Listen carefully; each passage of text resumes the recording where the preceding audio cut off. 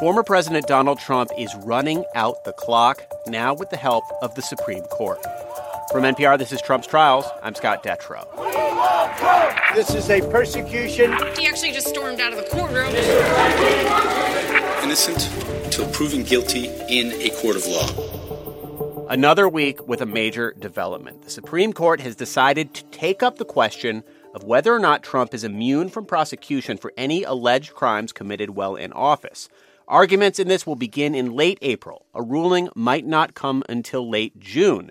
And that means the January 6th federal election interference case may not go to trial before the presidential election later this year.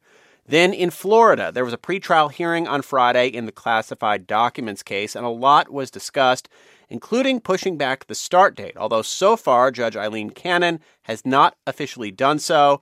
Still, it is very unlikely that this May start date that it still exists on paper is reality. If you are a frequent listener to this podcast, you have probably realized by now it is very, very hard to predict when courts are going to do something and whether the date they say they're going to do something is a real date. Somebody who knows this very well by now as well is senior political editor and correspondent Domenico Montanaro, who is here, as he is, every single week. Domenico, what are we doing here? Hey, Scott. How's it going? I'm just waiting. You're just waiting. We just want some trials here in Trump's Trials. Yeah, we do. But we don't have any right now. So here's the key question this week, Domenico. After this Supreme Court decision to hear arguments on this question of immunity, is there any world at this point where the big federal election interference case, the one centering around January 6th, goes to trial and leads to a verdict before voters decide whether or not to put Trump back into the White House? The short answer is yes. I mean, Yeah, but bear with me here. certain. Because I swear this is not a motion to delay this podcast, but this gets a little complicated. It's a bit of a choose-your-own-adventure, and I'm going to go through a couple of scenarios for when the federal election interference case might take place, if it takes place at all. Okay. And it hinges on when the Supreme Court decides to issue an opinion on the immunity question. Some important background here. To start the clock, Judge Tanya Chutkan, who's the judge who's in charge of this case, allocated 7 months for pretrial proceedings. That's all the stuff that happens before a trial even begins. Everything went on hold on December 13th, though, about 4 months from when Trump first was indicted in that case. That leaves about 3 months left for the pretrial, okay? Okay. And a trial would last somewhere between 8 to 12 weeks, like 2 to 3 months. So that clock paused in mid-December. Now we know that the court is going to hear arguments on this the week of April 22nd. Right.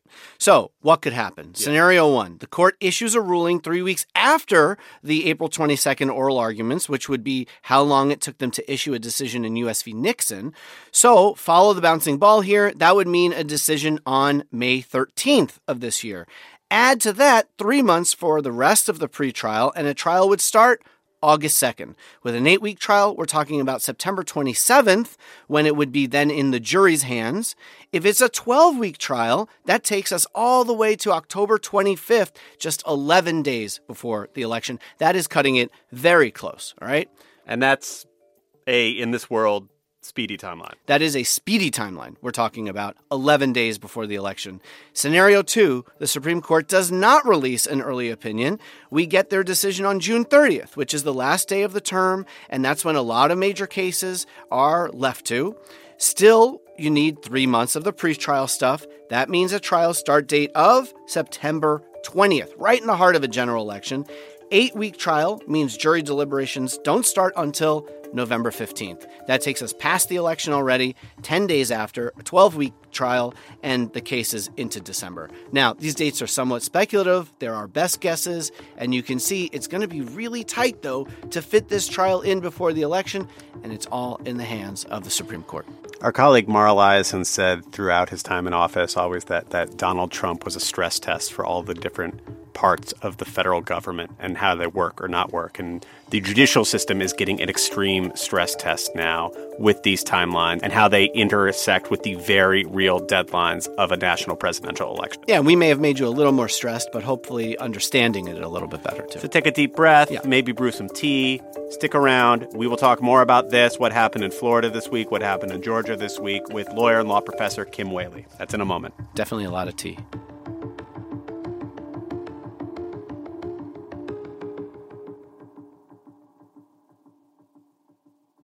Support for this NPR podcast and the following message come from Amgen, a biotechnology pioneer leading the fight against the world's toughest diseases such as cancer, heart disease, asthma, and osteoporosis. In a new era of human health, Amgen continues to accelerate the pace of change, operating sustainably and drawing upon deep knowledge of science to push beyond what's known today. With each decade, they reliably deliver powerful new therapies to patients. Learn more at amgen.com. Support for NPR and the following message come from Betterment, an automated investing and savings app. CEO Sarah Levy shares why accessibility is central to Betterment's mission. The real innovation for Betterment was taking a set of tools that were used by the ultra-wealthy and making them accessible to the average investor. And that includes tax strategies, that includes dollar cost averaging. These are all sort of tricks of the trade. Learn more about automated investing technology at Betterment.com. Investing involves risk. Performance is not guaranteed. And we are joined now by Kim Whaley. She's a constitutional expert and a law professor at the University of Baltimore. Thanks for joining us. Thanks for having me. So, Kim, welcome. There's a lot to talk about, but let's start the conversation with Florida, since we just had a big hearing in this Mar-a-Lago documents case yesterday on Friday. She didn't issue a ruling. She heard a lot of arguments. There was conversations about a late summer trial in one way or the other, but this is a little bit of a cliffhanger here. But big picture, why to you has this case been moving slower than originally expected? One legitimate reason and one probably less legitimate possible reason. The legitimate reason being that this involves classified information, and there is a federal law called the Classified Information Procedures Act, or CIPA, that has a bunch of procedural steps that have to be implemented and followed to make sure that national security and classified information doesn't get inadvertently disclosed during a criminal trial. And in this particular trial, given that one of the defendants is Donald Trump and he has a penchant for using his social media voice to bully witnesses, members of the court staff, et cetera, I think there's a heightened concern on DOJ's side to make sure that this case about stealing classified information doesn't involve more disclosure of classified information. So that's taken some time.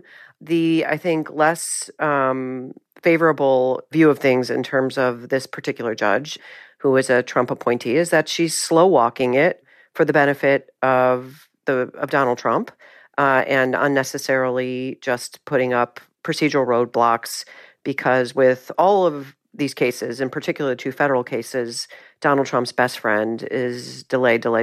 Yeah. Because on the merits, that is the facts and the law, his case is pretty weak. Yeah, I mean, we've all seen the pictures of the documents in the bathroom, on the stage. There's pretty documentary evidence in this indictment about the various ways that he allegedly stonewalled the federal government.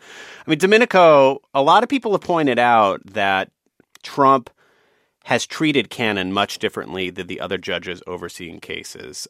He has repeatedly gone to closed doors meetings with Judge Cannon and his lawyers. He appeared in court again yesterday without any of the tax or undermining that you've seen in the other cases.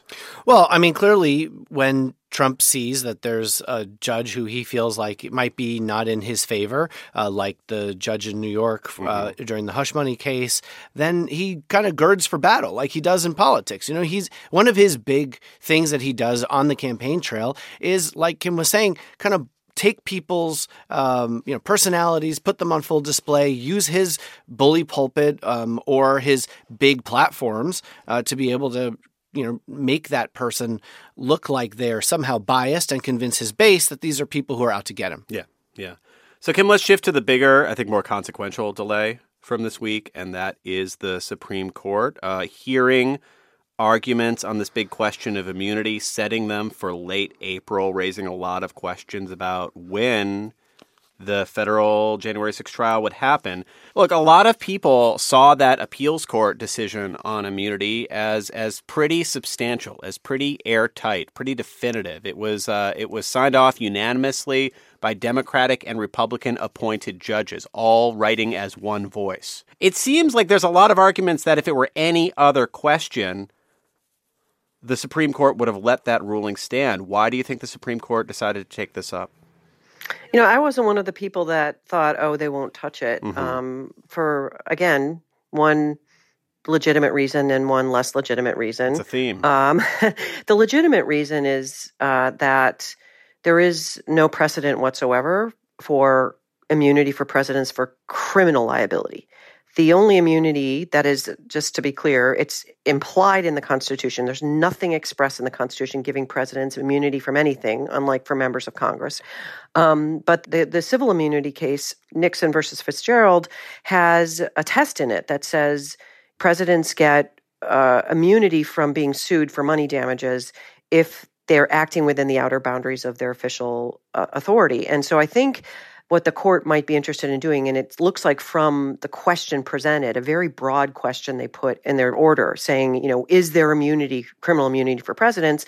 They might want to tinker with the boundaries of that on the theory that we don't want a situation where presidents order drone strikes, an American's inadvertently killed, and then presidents are worried they're going to be criminally prosecuted by a president from the other political party when they're a private citizen. The sort of less I think nice reason for this is that the conservatives on the court are slow walking this. They could have very narrowly named this question and said, listen, is it within the scope of criminal immunity to try to thwart the peaceful transfer of power in a presidential election based on zero information regarding election fraud? And they could have also done this very quickly. They did it with the 2020 election cases. They could do things rapidly. The fact that they're dragging this out is really a travesty. It's going to hurt, and it should hurt, frankly, the legitimacy of the court itself. They don't need to do this, and they could be, basically thwarting the ability of the American people to get a ruling by a jury on the merits beyond a reasonable doubt based on facts that get through, the gatekeepers of the federal rules of evidence, the gold standard fact-finding, where a third of, Iowa voters said, Republican voters, if he gets convicted of a felony, I will not pull the lever for him in November. The fact that they're possibly denying that, the American public, is really a travesty. And let's just point out, because so many things have happened since then, that Jack Smith asked them to take this up in an expedited way to skip the federal appeals court. In December, the Supreme Court said, no, this needs to move forward. And, 2 months later, here they are deciding that they do want to hear this case. Yeah, and let's, the big picture too, let's be clear, the implications. I mean, they're worried about the scope of the presidency and protecting the presidency, presumably. That's kind of the nice gloss on things. But Donald Trump's made very clear that if he's elected again, he'll use the Justice Department for retribution and vindictive prosecutions, and we can take him at his word. So I think if that happens, we'll see potentially the Justice Department being used to prosecute the prosecutors and investigators that have gotten this far in the January 6th case. So, under the guise of sort of protecting the separation of powers in the presidency, the Supreme Court's playing with fire. And the other thing I should add, too, though, it's partly Merrick Garland's fault, Attorney General Merrick Garland, for waiting so long to appoint Jack Smith, who acted very rapidly once he was appointed. If this was done earlier in this Biden administration, we wouldn't be dealing with this edge of our seats anxiety, which I think is spreading among the populace. People are, really worried about this. I mean, it's really causing a lot of distress among regular people watching this unfold and feeling completely helpless. Yeah, and most people say that they want to see a verdict before the election. I mean, there was a CNN poll that said that 64% of people think that it's essential or they prefer to have a verdict before this election. So this is something that most people want. In fact, I thought it was interesting in that 48% said that it was essential for this to happen, including 52% of independents. To me, Scott, that reminds me a lot of these head-to-head polls that we see where you've got a 48% for Biden and 52% of independents who say they don't like Trump. So much of everything has become proxy for what your party is at this point. I just have a hard time seeing the Supreme Court not thinking about the election timeline and what it would mean to have this question unresolved before voters decide. I just have a very hard time seeing that not being a top-of-mind question. Yeah, and of course, what's going to happen here, as we've laid out in the timeline earlier, we're going to have essentially, if there's even a trial in these cases, right in the heart of the general election, which Trump's lawyers are going to argue and have already signaled they're going to argue that that's election interference, that you can't have a trial that close to an election, and that's the problem. But now, even though they're the ones trying to delay. No, I'm right. Yeah. This is their fault. I mean, I would argue that this is the Trump team's fault for doing this because they're trying to push this case over the edge. They could have had a trial, months ago if they wanted a quote-unquote speedy trial, which is one that's there for a defendant, not necessarily for the rest of us who want to see a speedy trial. Mm-hmm. Yeah. Well, and a couple other, things. One is, we are going to hear this. And the Department of Justice has an internal memorandum around, actions close to an election. But that's just indicting someone close to an election. This indictment's been pending for months. That to actually have the trial finally go to a jury verdict close to election, that is not election interference, even within the Department of Justice's definition. The second point I want to make, and it kind of gets a little bit into the Fani Willis sideshow that we're seeing in Georgia around the potential conflict of interest about her romantic relationship in that sprawling RICO racketeering case. Right. This is the Fulton County DA who is leading the state-level case that kind of parallels the federal January 6th case about election interference. We have talked a lot in recent episodes about this ongoing question of whether or not her relationship with the outside prosecutor she brought in was inappropriate. That's in front of the court right now. Right. And so it's kind of this trial is of Fani Willis right now. Yeah. And under Georgia law, it has to be an actual conflict of interest, like she's somehow having a romantic relationship with one of the defendant's witnesses or one of the defendant's lawyers. But let's talk about, Justice Clarence Thomas.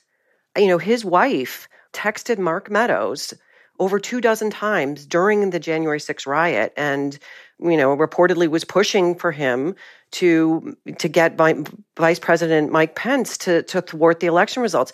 This is a person who is now currently deciding whether the case goes forward against Donald Trump in a meaningful way or whether it's dragged after, beyond November so he could cancel the whole thing if he's in charge of the Justice Department. That's an actual conflict of interest in the theory that is he trying, worst case scenario to protect his wife. So we're not talking about that, and there's no mechanism for holding that process accountable. But it's just ironic. It's all Fani Willis, where there's really no actual conflict of interest based on any of the evidence that's been presented. And we do have this thing with Clarence Thomas that we're all just helpless again to do anything about because of the way the Supreme Court is structured and the Senate's refusal really to pick this question up, which they should really have been doing investigative hearings months ago, in my view. Right. Now Thomas did not recuse himself from the case the court recently heard about whether or not states can kick Trump off the ballot for engaging in insurrection. He has given no indication he would recuse himself from here.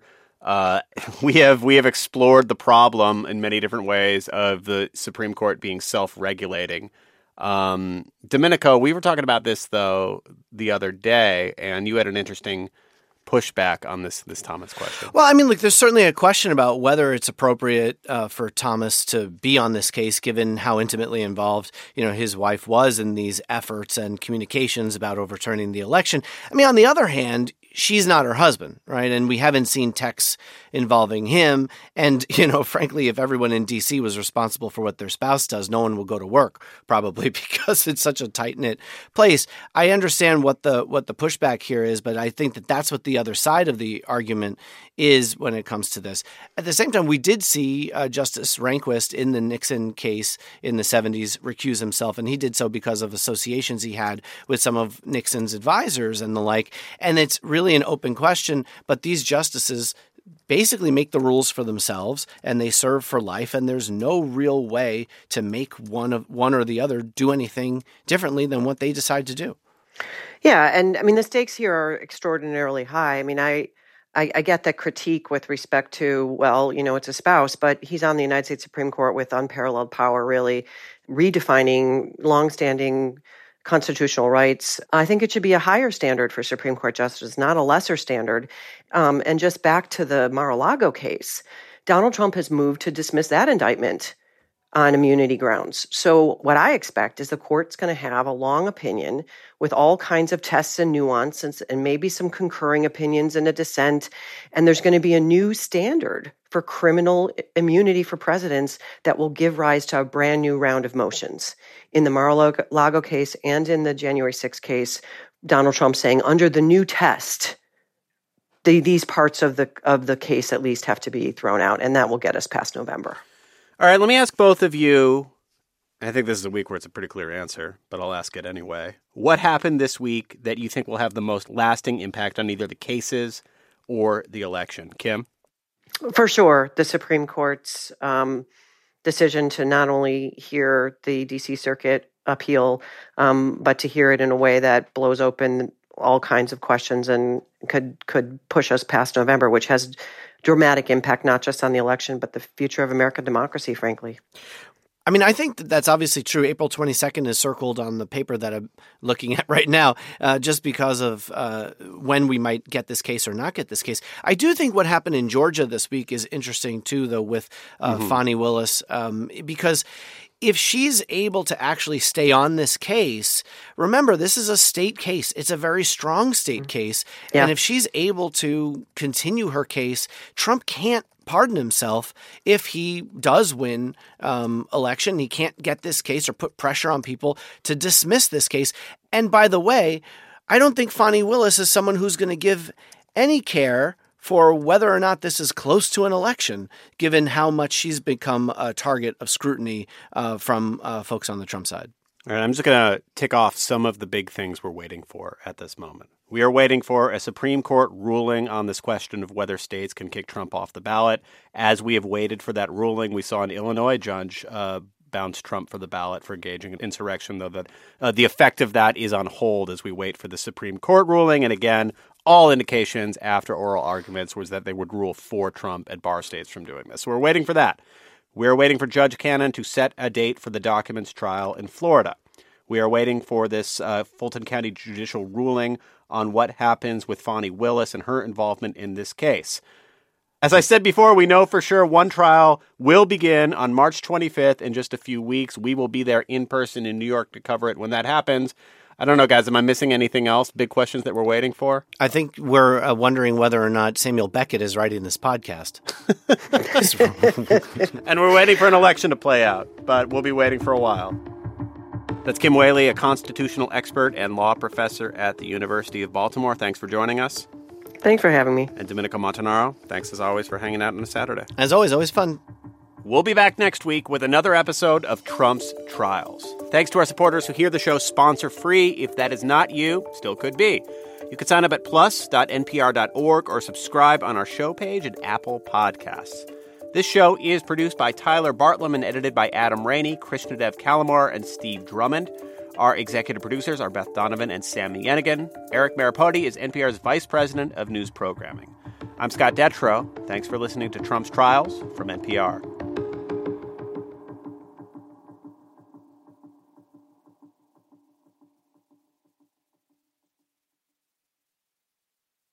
This message comes from NPR sponsor E-Trade from Morgan Stanley. Take control of your financial future with E-Trade. No matter what kind of investor you are, their tools and resources can help you be ready for what's next. Now, when you open an account, you can get up to $1,000 with a qualifying deposit. Terms apply. Learn more at eTrade.com/NPR. Investing involves risks. Morgan Stanley Smith Barney, LLC. Member SIPC. E-Trade is a business of Morgan Stanley. This message comes from Schwab. With Schwab Investing Themes, it's easy to invest in ideas you believe in, like online music and videos, artificial intelligence, electric vehicles, and more. Schwab's research uncovers emerging trends, then their technology curates relevant stocks into over 40 themes to choose from. Schwab Investing Themes is not intended to be investment advice or a recommendation of any stock or investment strategy. Visit schwab.com/thematic investing. What does it mean to be Black in America?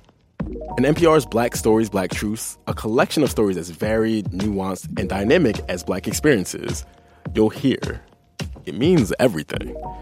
Search NPR Black Stories, Black Truths wherever you get your podcasts.